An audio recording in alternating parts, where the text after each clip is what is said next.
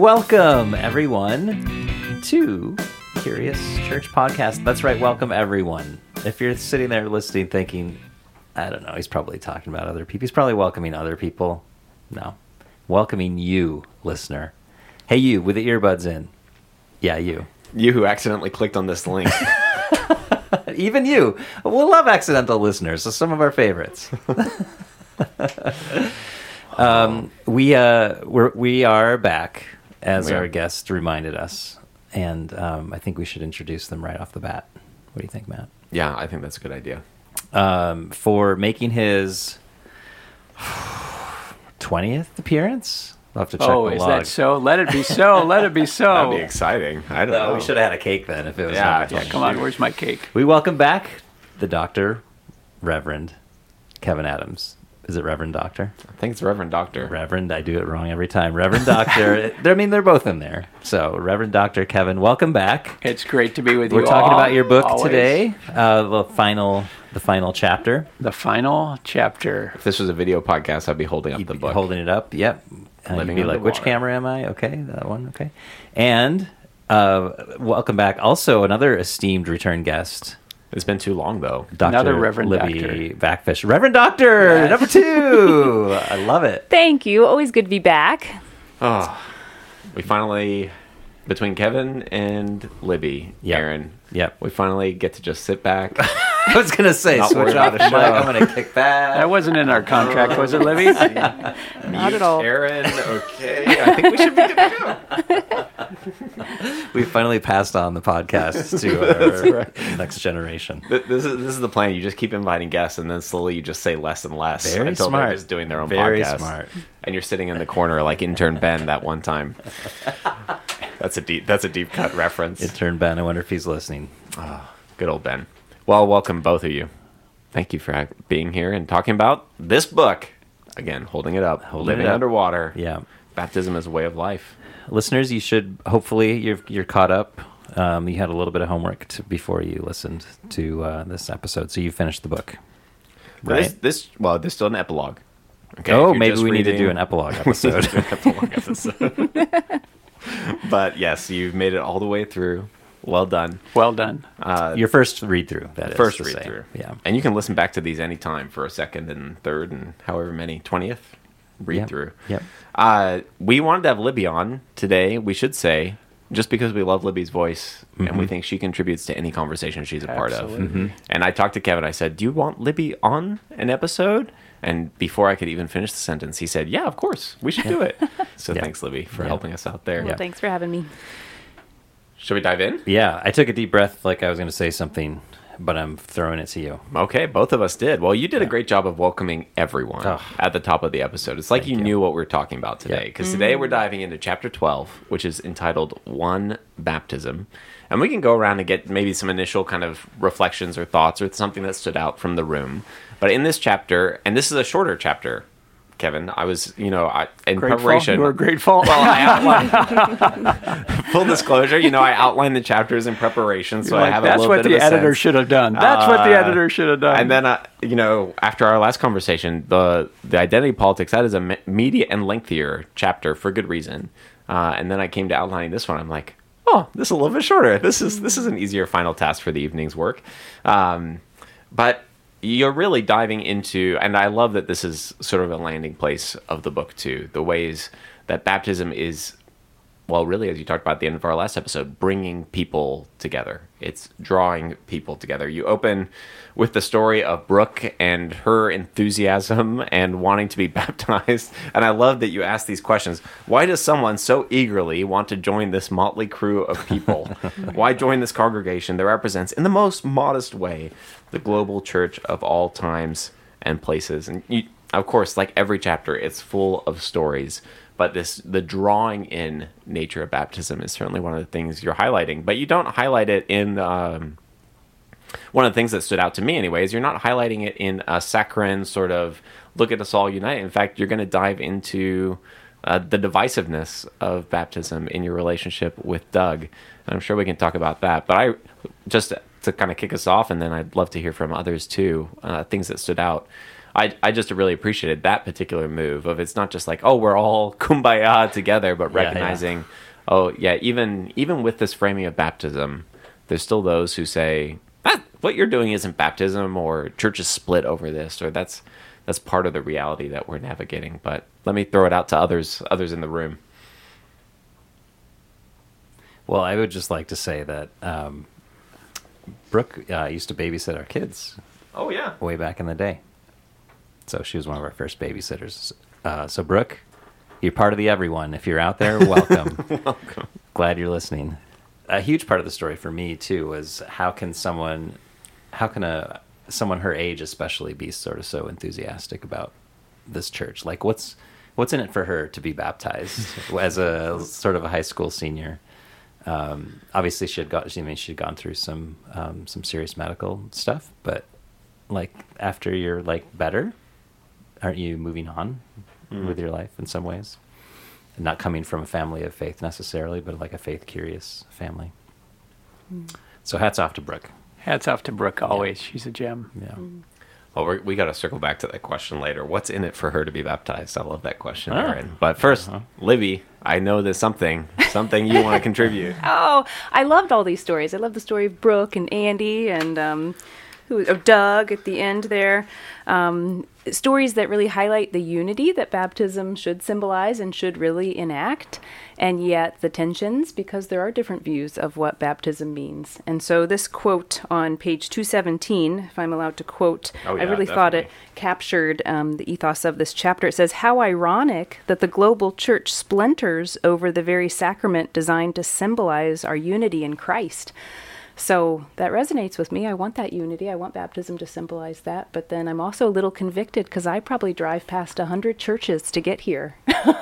Or there's 100 churches closer than Granite Springs. And one of the reasons is our view of baptism includes my kids as full-fledged Christians, even with their infant baptism. And if I were to go to a church that didn't recognize that, I wouldn't feel that they were as included. So as much as I do feel unified to those other churches, I personally don't want to worship there every Sunday. So I think there is this tension that you get at really well, especially with your relationship with Doug. And I know, Kevin, your friendship with, you've got pastors and priests in so many different denominations, and to see that unity, and yet you still have different views of baptism and sacraments and soteriology. It's a beautiful model for the rest of us. Well, thanks. I like to tell my friends, I'm okay hanging out with you even though you're wrong. No, teasing aside, that's one of the, I think, frankly, unexpected gifts of my life and my being a pastor here at Granite Springs is these connections with wonderful people who both think alike and think differently than I do about all kinds of things, including baptism. But I'm just grateful for them. One of the best things someone said about the book so far was, to me, he said, "I love all these stories you tell. Even when you disagree with someone, and it's clear you disagree with them, you give them grace." And I think that's part of our posture towards each other. If we can just say, hey, we can name the disagreements, we can talk about it, let's be honest, because they're there. But let's do it in a way that symbolizes or that lives out our baptism. At least to start from that posture. So thanks, you guys. Yeah. Thank you. That's I'm not sure if we've told this story yet, Kevin, on mic, but there was this book I think I can say has grown out of sort of a longer study of baptism that we had engaged in as a church, right? So that's maybe going on 10 years or so. And I just remember being on staff thinking, you coming to kind of staff with this idea of baptism. And we're all like, I don't know. Because like you're saying, Libby, like in some ways it's like, why is this such a divisive issue when it should be doing like the exact opposite thing? It should be uniting us. But every one of our instincts was to be like, I don't know, or this, people are going to be mad about this, they're going to be mad about this. Yeah, in a way, like you're saying, Matt, it's not a kumbaya chapter, but it is let's at least recognize what we have in common. Mm-hmm. And maybe that can be our starting point instead of what we don't have in common. Mm-hmm. Mm-hmm. And the ways, like, even in this chapter, you're talking about ways that baptism sort of becomes an animating force in a whole host of ways. One of the interesting pieces is Andy's story, which is right after Brooke's story, so it's in the opening chapters. And you make this comment. You say, Andy's story shows that our congregation, following the practice of many, invites people into community before they believe. We find that an experience of belonging, more than well-shaped arguments, helps the gospel become real to our friends. Then they become ready to join the church of all times and places at any age, and you go on to tell more stories. And Matt, you're doing like a Chris Matthews hardball thing there. You're like a cable news guy. You're just like, unless I'm incorrect, it says right here that you say blah blah blah blah blah. Blah. Is this true? The new name of this podcast, Gotcha.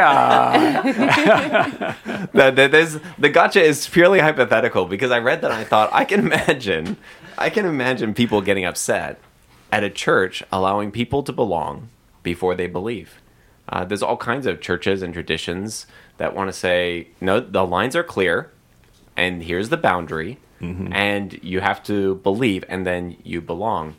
And I just thought, as we have this whole conversation about baptism, and actually also as I thought about infant baptism, I thought, is there a way that baptism is framing even that initial move? Sort of even before someone's baptized, there's almost a welcoming. And I was curious, kind of, Kevin, if you had any reflections on that, because it seemed to me almost resonant with an infant baptism framework where they don't believe, but they belong. And there's always kind of this welcoming and this drawing in impulse. But I'm curious, kind of your reflections or anyone in the room. Yeah, that's great. Gotcha. Matt. Gotcha. That's great.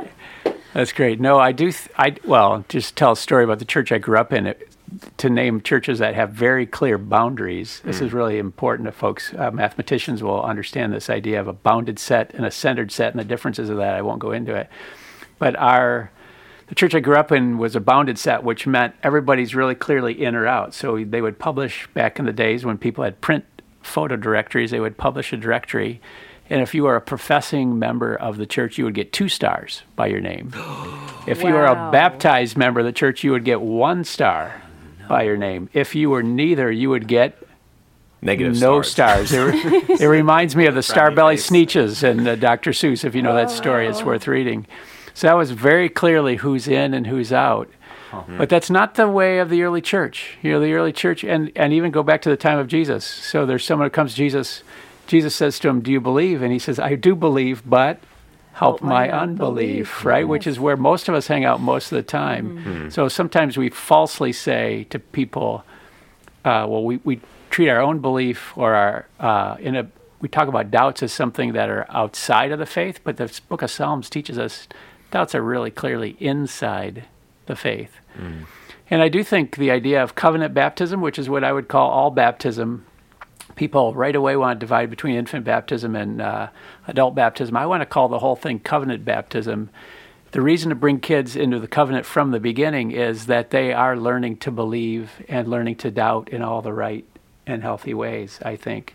So they are brought into the stream of grace. They're put into the covenant of grace. They can opt out, but we're going to assume they're in. We're going to love them like they're in, and we're going to help them decide to be in every way we possibly can as a way to say, they don't have to go around as 3rd graders or 7th graders or 12th graders thinking, am I in? Do I have 1 star by my name? Am I out? No, from the very beginning, they're in. Of course they're in because they're part of God's covenant. We have a family with 3 small children, and when they come forward for Eucharist each week, we invite people can ad lib, it's okay, but we invite people to say, when we say the body of Christ for you, we invite them to say, thanks be to God. Well, these 3 say it so earnestly and so beautifully, and others do too, but as one example of people who, every piece of me says, they're in, and they know they're in, and how beautiful is that? They don't have to go say, do I decide now that I'm going to follow Jesus? No, I'm following Jesus, and what a beautiful gift that is, right? We're a little biased about that, but I think that's the beauty of grace, right? I do think there's a slight difference. I love the analogy, but I do think there's a slight difference between a baby who's baptized before believing and an adult who's baptized or included into the family of God or the church before believing. And that's that when the baby's baptized, it's the faith of their parents that's going to be nurturing them into a position of faith, a posture of faith, whereas the adult doesn't have that. They're going to be coming to their own faith kind of in a different way. So I think that distinction is still a little significant, but we do see this throughout Scripture, Old and New Testaments, where there's connection to the community, and then there's belonging to the actual covenant. And I wonder if we move the emphasis from our decision and our judgment back to God. This is God's work. And if we remind ourselves that God's the one to judge who's in and who's out, we're not the one to give the stars, then that kind of softens the line between the in and out categories, maybe the belonging. I love that, Libby. And if only we had an Old Testament scholar in the room to help us see that. But really, seriously, as you talk, I think of the stories. I think of Jesus' quote-unquote mothers, right? The story of Ruth. What was it like for her as a Moabitess to come into the family of faith? Mm-hmm. What was that like? What was it like for Rahab, who hosted the spies, to come in after her whole culture was sort of wiped out, to come in and be part of the tribe? And the list goes on and on and on and on. Bathsheba, just to name the Matthew 1 mothers of Jesus. What's that like? But there's just all kinds of examples about people being included and brought in maybe before they had it all figured out. Right? Mm-hmm. Yeah, you see that so beautifully in Rahab's confession of faith. She has this dramatic confession of faith, but you can see it's been building and developing in her since she heard about this mighty God who delivered his people. And we, as readers, can't pinpoint when that Right. faith happened. There's not a moment in time which she could stand up and, it was a in-process thing. That's a much more helpful way of framing what I was maybe fumbling my way towards. Because I think you're right, Libby, that the distinction remains, right? That someone who just joins the community or comes to a church barbecue isn't suddenly isn't baptized. We want to baptize them, right? Like that's still something down the line. But still, this idea of being connected to the community and being kind of gradually brought in, I see that as exactly what you were saying. It's sort of the community then living out their baptism. Looks like that extends that welcome, right? And goes to sort of the theme of the chapter that's always bringing in. It's always welcoming. It's always kind of open in some ways. One of the things that's like one of the dynamics of a welcome, right, is that an individual isn't welcomed by themselves. And to go back to my cable news on page 213. No, but you asked such a good question, so I'm going to quote you anyway, despite my shame at quoting too much. In a culture that highly prizes individualism and independence, one where everyone lives their own brand of free-roaming cowboy, what makes anyone join a congregation? And this goes back, Aaron, to your question earlier. Like, what is in it for Brooke to be baptized? Right. I'd be curious about kind of anyone in the room reflecting on that question. The whole book is continually answering that question, and our whole series on this podcast has been why was I baptized, exploring that question. But maybe in light of this chapter, I'm curious about reflections. What's in it for us to be baptized? Not that that's necessarily even the primary question, but what do you guys think? Well, can I disregard your question entirely and ask a different question? I want to chart how often this happens. That is the podcast in a nutshell right there, isn't it? Can I ask a different and better question? All right, Libby's done it once, so let's go. I'm just look of no. Libby took my question and reframed it very well. That's very different than what Aaron's about to do of ignoring my question. Well, go ahead, Aaron. Poor Matt. I attribute this to my The papers are flying around the room. Happy to inspire a different question. My feeble brain is You're sort of catalytic, thinking linearly. What I'm curious about is this is kind of a question for pastoral staff, and it comes back a little bit to the in and out kind of stuff. If someone walks in the door and wants to be baptized that day, that's not really our process, right? So I'm curious for those who have held these kind of like pre-baptismal meetings, which is a thing you referenced to, Kevin, in your book. Like, what kind of things go on in that meeting that because we say there's not an in and out, but there is a little bit of something that's going on that stirs people toward making this decision, and then that does create kind of a marker. It creates that was before I was baptized and after I was baptized. I'm going to disregard that question and ask another question. Well played. No, it's a really good question, and Kevin moved forward, so I'm going to let him answer it. Well, I was thinking Matt is a living example of this sort of in this season of church ministry, but it's always true that people are in process. And it's always true that people come with their understandings of what baptism is, even if they have no understanding or knowledge of the Bible or the church. So there are examples like this next week. I'm going to preach on the Ethiopian eunuch. So he has what appears to us as kind of a quick baptism. So he's running along with the apostle, and they're having a conversation about the book of Isaiah, which is a beautiful conversation. And he says, what keeps me from being baptized? The apostle says nothing. So the apostle baptizes, and I think anytime an apostle wants to baptize, they should baptize, right? But for those of us who are not apostles, we stand on the wisdom of the church, which is it's helpful for folks to have some understanding of baptism before they're baptized. Not everything, but some. And then that varies by tradition. The idea of Lent, right, becomes 40 days of preparation, pre-baptism preparation. And then in the history of the church, folks walk through Lent with other folks who are about to be baptized, so they're coaching those going to be baptized. And then after Lent comes the season of Eastertide, 50 days till Pentecost, which is its own baptismal training kind of stuff. So I think we would make exceptions. We have made exceptions. There was a young man, I think I tell the story in the book, who was 16 or 17. He becomes a person of faith. He doesn't know how many weeks he has to live. A few weeks before he died, he's like, can I be baptized? Well, the answer is yes. He has a faith. It's a beginning faith. But there can't be 40 days of preparation or 50 days of preparation.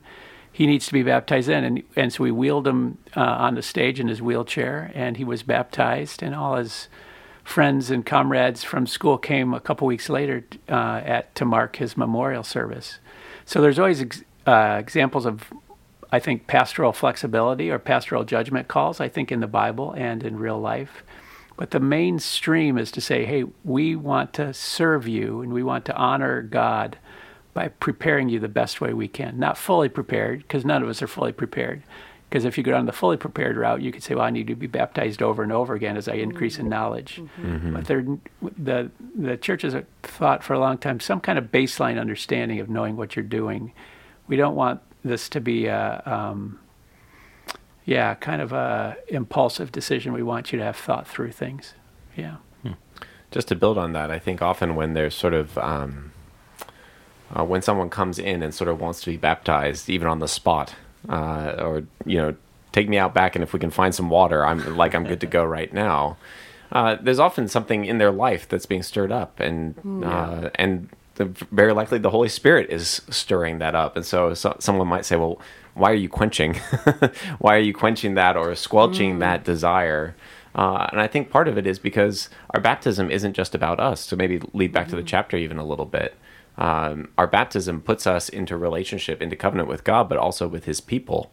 And so for just an individual to come in and say, like, well, I'm fine if it's just you and me, which I've had people say, I want to say, well, baptism is bigger than that. And we don't want to sort of do away with your passion, but we do want to invite you into an even richer and broader, and recognize that, hey, like, you're now going to belong to this person and you're going to belong to this person. And it's healthy and helpful for there to be a little bit of time for you to understand that. So I think sometimes it's also about kind of the breadth and the welcome is to God's family, and that puts you in unity with a whole bunch of people that you might not even know if you're just walking in thinking, I want to be baptized. Right.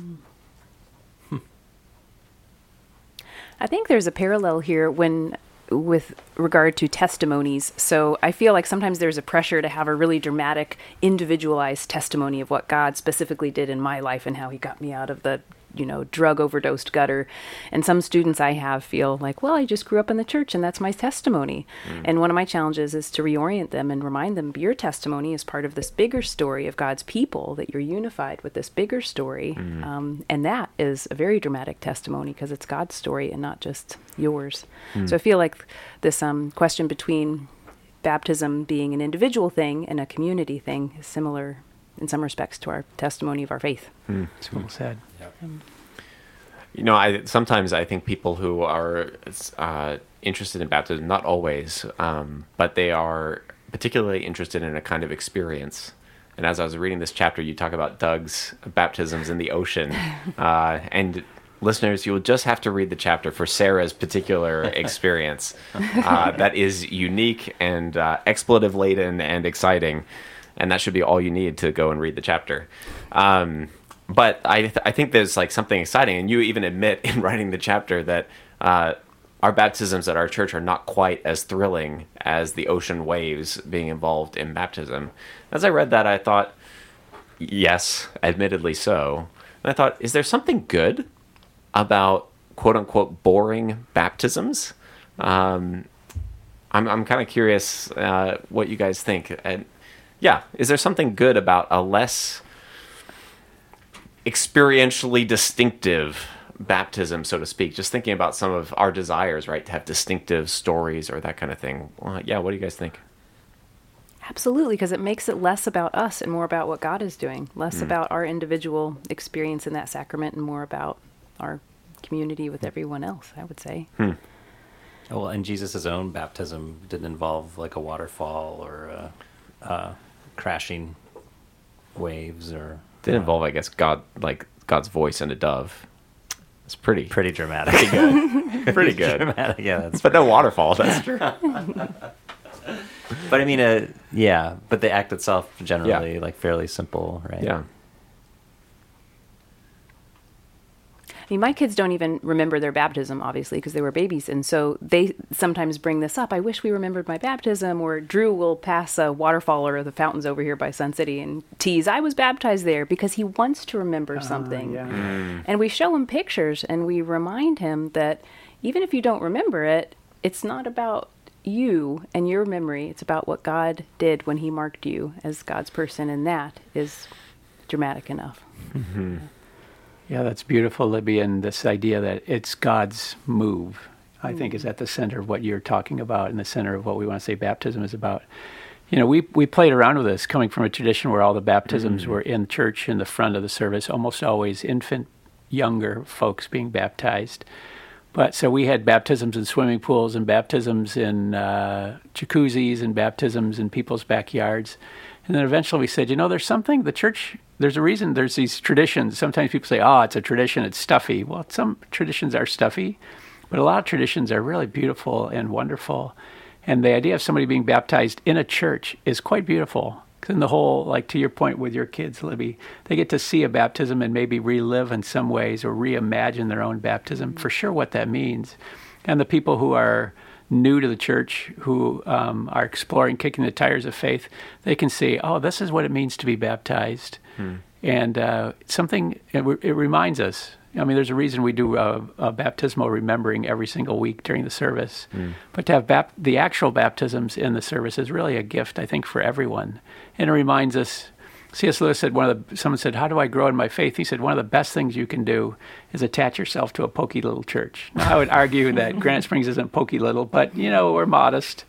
And so then the idea is, you're part of this group of people, like we talked about before with Brooke and Andy, and that's quite remarkable, that this is where, in the global church of all time and places, this is where you get to live your baptism. It's kind of a nice thing. Yeah, it strikes me that there is something, exactly what you're saying, that the unifying element of I use the word boring intentionally, but really what I mean is consistent, the baptism kind of practice. Your baptism looks like their baptism, looks like the next baptism, I think can be a gift in that it draws us together. We talked in the last episode about baptism's leveling effect, and I think that's something here too, that part of the welcome and part of the drawing together is the unifying nature of the experience, even if it's not under a waterfall or in the midst of an ocean wave. In a jacuzzi or right, something. in a jacuzzi. Jacuzzis would have been very exciting. Bubbles? Bubbles? So they're warm. That was something. Yeah. There's obviously lots to say about the unifying impact, but I did want to talk too about the challenges that we've named earlier. Kevin, you talk about your conversation with Doug, where Doug tells the story of this dramatic baptism, and then you also know that in part of that is his thinking, what you guys are doing, the sprinkling, that's not really baptism. One of my questions was, you're kind of taciturn in the chapter about what your response looked like in the moment. I made him buy breakfast. But one of my questions is, what do you say? How do you begin to engage? This is such a rich vision of baptism, but when that vision is not shared, and yet you feel like baptism is shared, and that's part of your tension too. And the conclusion, you're in Jerry's experience in Rome, I think too. Like, how do we begin to navigate that, and what does that look like to begin to have unifying conversations or unifying movements when the unity, at least on one side, isn't there? Yeah, that's such a helpful question. I think it's interesting, right? Sometimes the unity's there, sometimes it's not. So I have a friend who grew up Baptist, was baptized, his kids were baptized as, I think, junior hires, high schoolers, and then one of them joined the Catholic Church. So he said, what amazed us is the Catholic Church honored our baptism. Mm. Isn't that amazing? Yeah. Because I think he was thinking to himself, and I know he was thinking this because he told me, if it was the other way around, if the Catholic boy or girl went to the Baptist church, it would not be honored. So there's all kinds of ways it's kind of you're included and you're not included. I think one of the ways to practice this is to stay in community with people you disagree with, listen to them the best you can, and take steps towards them. We talked before about one of the gifts of my life. For almost 20 years now, to be part of this small group of pastors, one Vineyard, which is charismatic, now Anglican, one Wesleyan, now Anglican, one Presbyterian, and one Eastern Orthodox. So we have radically different views of baptism. When I go to the Eastern Orthodox monastery, I can't participate in baptism. And I know my friend loves me, and I know he believes in our church. But to honor, he's got to figure out how to honor his tradition, and then hopefully the tradition more and more honors Christ over time. Mm. So I think one of the ways we do this is to step towards each other and to speak as gracefully about each other as we can with people we agree and disagree with. And just keep coming in a community with folks. Those are beginnings. They're a little, not magic bullets, but those are beginnings, right? Yeah. Libby, I'm curious about your experience. I mean, you navigate maybe not the baptism conversation on a daily basis, but you're in a university context. It's a Christian university, and yet there's a large diversity of traditions and even awareness of faith, both on faculty and students. Like, when it comes to some of these questions, like how do you think about navigating the space as kind of a professor and person in that community? Yeah, very similarly. I mean, there are central aspects of our faith that we all agree on, and then there are a lot of peripheral issues that, Kevin, like you said, we listen to those with whom we disagree. We move towards them with love. We may not change our positions. We don't necessarily have to, but I feel like that's a beautiful unifying thing.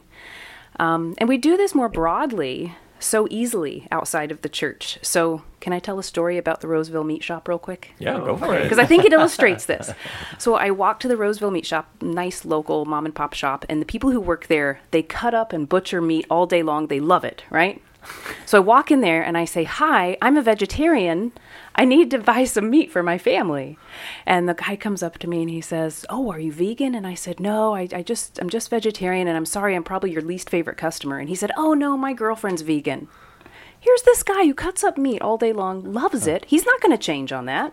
And his girlfriend won't even eat butter and honey. And yet on the most important things in life, their love for each other and more important things, they can come together and then they can still disagree on this other pretty important thing. And when I was walking back from the meat shop with my disgusting pork rind or whatever I had in my hand, I just thought, what a beautiful illustration for the church on matters like baptism, that we can be unified in what matters the most and we can disagree slightly on some of these other things. There's an irony or there's a tension in baptism, and sometimes sorry, Aaron, please edit this out. Okay, here we go. There's a tension even in the way we're having this conversation, I think, right? Okay. Let me do here. There's a tension I'm hearing even in this conversation where the book and even this chapter is pointing us towards baptism as central, and that it is motivating and it is at the very heart of our Christian life. And yet, when it comes to these conversations, baptism becomes sometimes, depending on who we're talking to, a peripheral, a second order kind of piece. And I think that's a really interesting tension that we navigate, and maybe goes to one of the ways that we be hospitable to other people, But I'm kind of just processing that as I hear kind of both of you, right? Like, on the one hand, it is central to our identity. We're all kind of talking about that. That's what this conversation's about.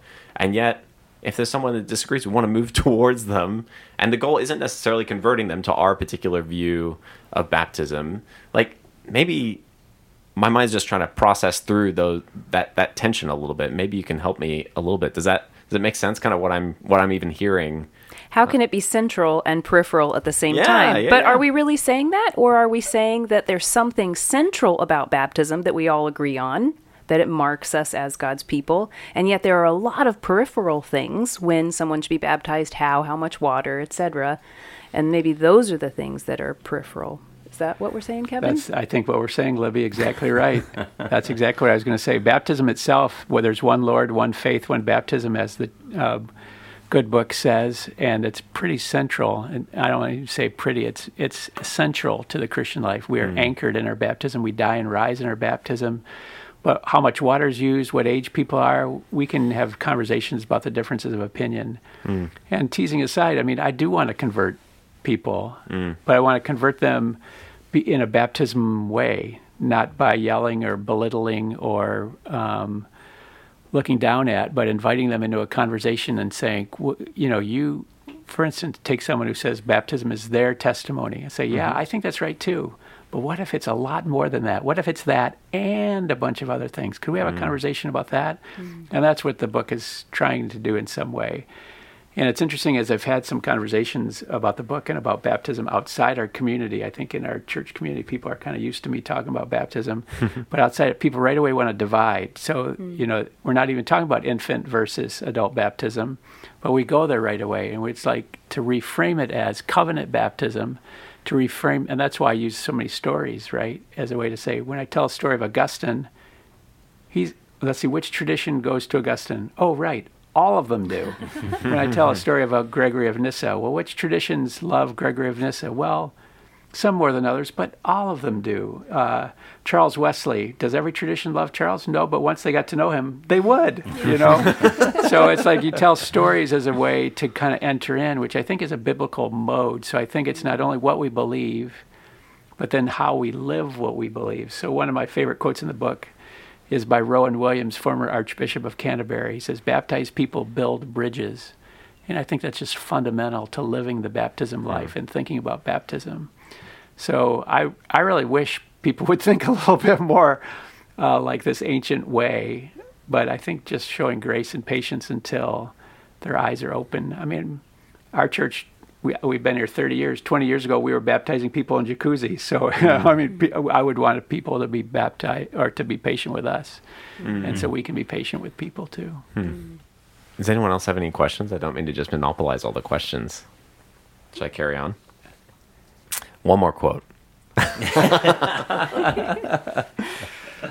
Because it takes us to the very end of the chapter where, Kevin, you talk about your desire for unity, particularly flowing out of your experience in Rome, but other experiences as well. And you reflecting on the disunity in the midst of a kind of unifying experience. And you say, I resolve to do what I can to live that deep baptismal truth, even while living on this fallen planet Earth, as practice for heaven. And I was particularly captured by that practice for heaven. You kind of you're literally using this at the very end of the chapter. You've not introduced that framework earlier in the chapter, but I just thought, is that part two of kind of the whole nature of our posture, that there is something in baptism that sort of is projecting us in towards sort of the final realities, but then also the ways we have these conversations, they are driven by the longing for those final realities, that baptism really is sort of a taste of heaven, and once you taste it, you kind of want it with everyone, so to speak. Yeah, I was curious about that particular choice of words, but then also it felt so apt for how you were talking about kind of this whole chapter. Any reflections about a taste? Yeah, I don't know about anything especially profound, but I would say that ache, Libby articulated this, I think, a little bit ago, that ache to be one, that ache to have all the traditions honor and understand each other fully and completely, is an ache that as you get to know other folks and other traditions, you can celebrate and learn from traditions, but there's part of you that says, can we imagine all being one? Can we imagine agreeing on certain things? We don't even agree on what day Easter is. Eastern Church, Western Church. That seems like a pretty small place to start. We could agree on that. So are there little momentum we can build to be one in Christ? So one of the last things Jesus does before he dies on the cross is he prays his prayer for unity. And how can we live that prayer to live, in a sense, our ache for this one church? I cheated. I can't remember if I said this in the book or not, but I cheated that day in Rome. I took Eucharist, even though I'm officially not supposed to by decree of the church.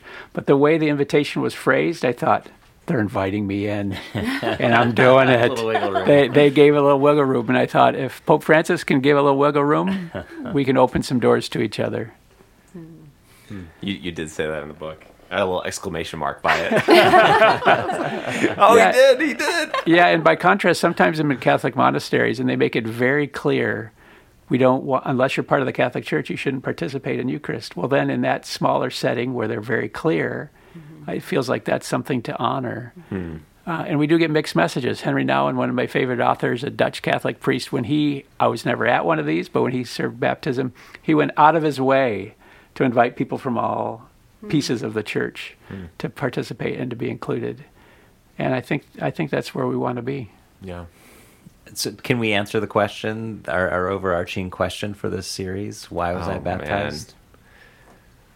In so many ways, right? Yeah. I feel like each conversation has been, and right, we've only looked at 4 out of 12 chapters, but each conversation has been a different facet of exploring that question, at least for me. Yeah.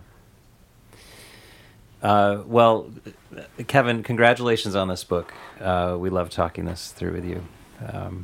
So thanks for being our guest today. Thanks, Aaron. And the other It's times great as to well. always be together.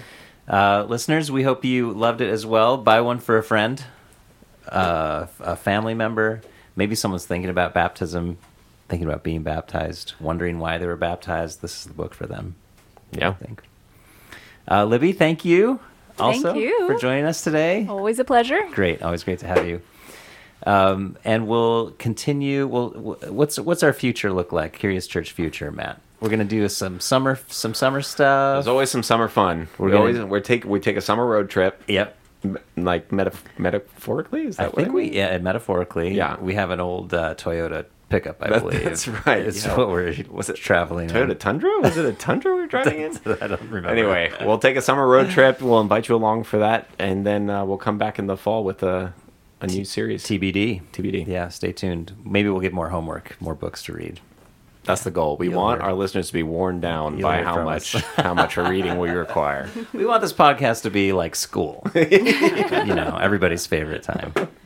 Please submit your essays, your reflections on Kevin's book. There will be due The dates. Curious Church at GraniteSprings.org. So until then, listeners, thanks for joining us. I'm Aaron. I'm Matt. I'm Kevin. And I'm Libby. Thanks for being curious with us.